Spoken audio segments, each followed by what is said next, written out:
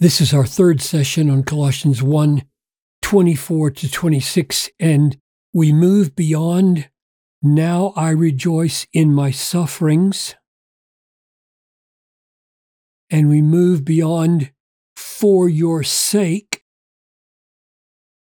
to this remarkable "and in my flesh,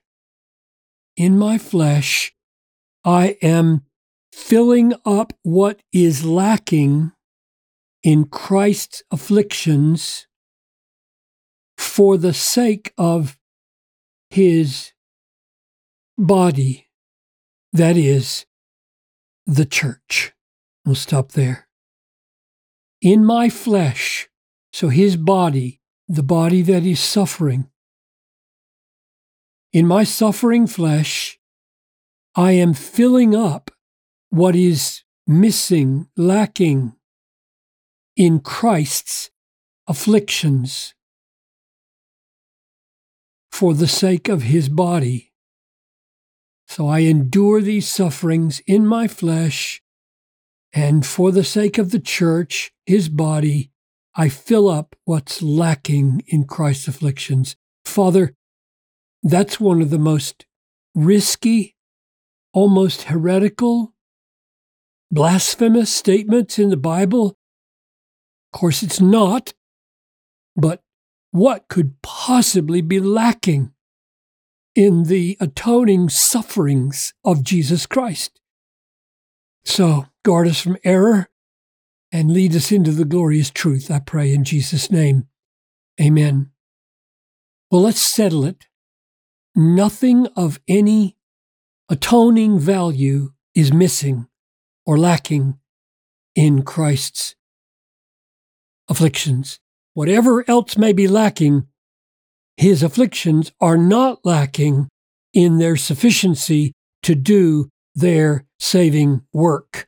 And just point out a few passages from which I draw that point.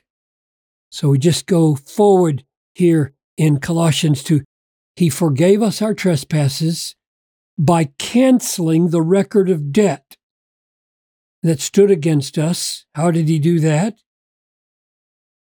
This he set aside, nailing it to the cross. Now there's no possibility there that this canceling or this effective nailing is deficient. It's not like your debts are partially canceled by the nailing of nails through the hands of your substitute. No, this is done. This is complete. This is finished. That's what Jesus meant. It is finished. Or here it is in Romans 8:3. God has done what the law, weakened by the flesh, could not do. What did he do?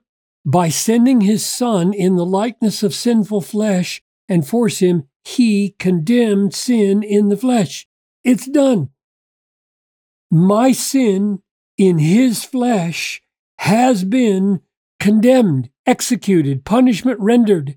I don't have to be condemned. There is therefore now, this is 8:1, no condemnation. Now it's done. It's not like, a few more atoning works have to be done later for me to be free from condemnation. No, it's done. It's finished. There's nothing missing. And just these few texts from Hebrews to underline the point. He has no need, Jesus has no need, like those high priests, to offer sacrifices daily, first for his own sins and then for those of the people, since he did this once for all when he offered up himself. It's finished. Same thing. Hebrews 9:12. He entered once for all into the holy places, not by means of the blood of goats and calves, but by the means of his own blood, securing an eternal redemption. It is finished once for all, eternal redemption achieved. Hebrews 9:26. For then he would have had to suffer repeatedly since the foundation of the world. But as it is, he has appeared once for all at the end of the ages to put away sin by the sacrifice of himself. It has been put away. Put away sin by the sacrifice once for all. One more. Hebrews 10:10. And by that will, we have been sanctified through the offering of the body of Jesus once for all.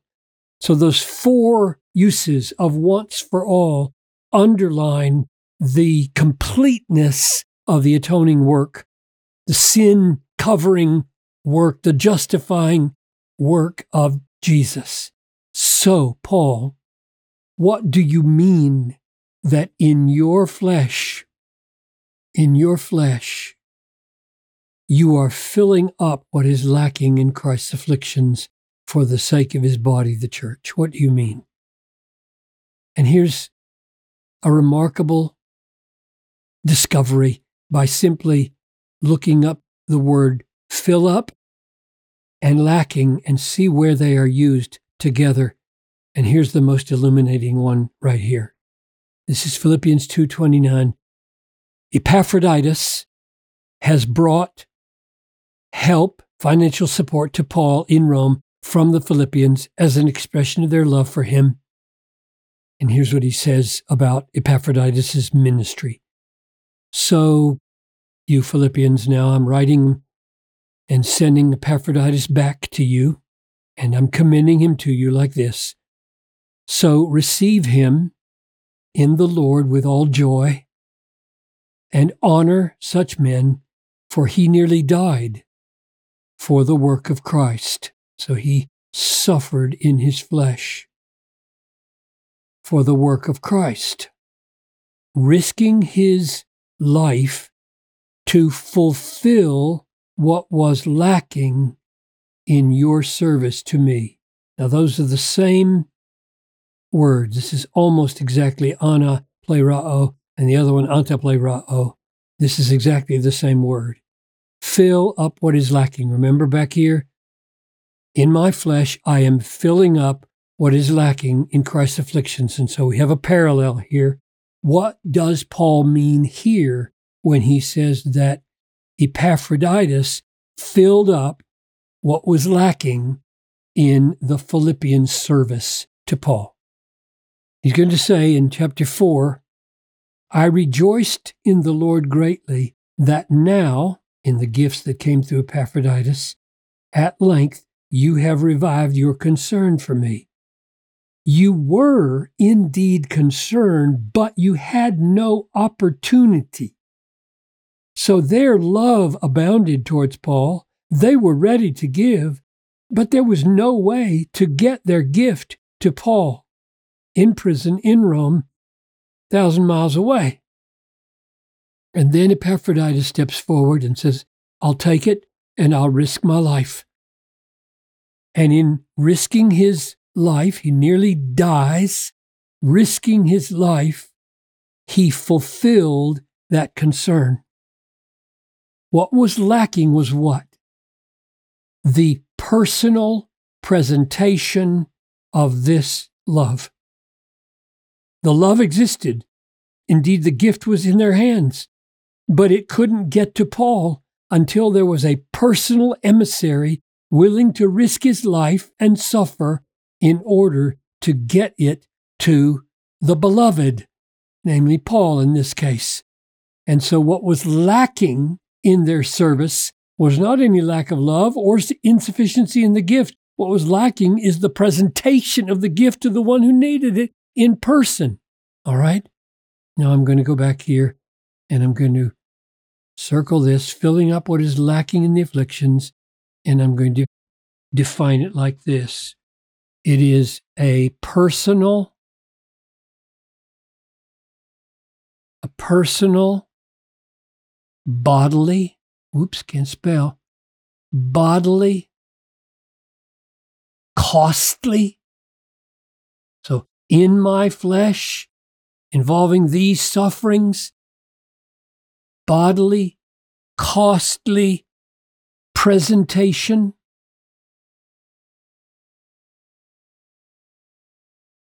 of Christ's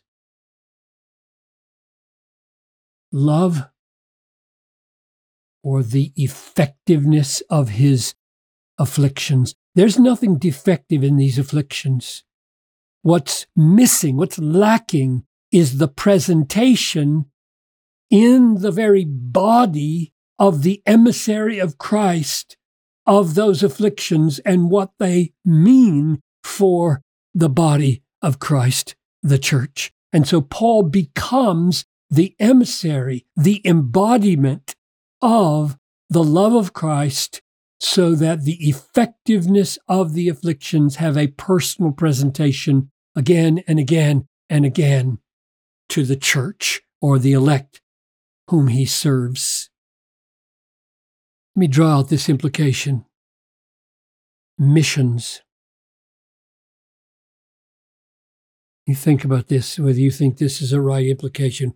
What is world missions in view of this? World missions is the incarnation of the love of Christ in the afflictions of his emissaries, missionaries. This is really sobering, isn't it? That we embody in my flesh, we embody the love of Christ's afflictions in our own afflictions, in my sufferings, in my flesh. I am filling up what is lacking, namely the personal presentation of those afflictions through my afflictions as an emissary of Christ. I think thousands of people are in the kingdom of God today because they saw that the costly work of missionaries was a beautiful representation of the love of Christ.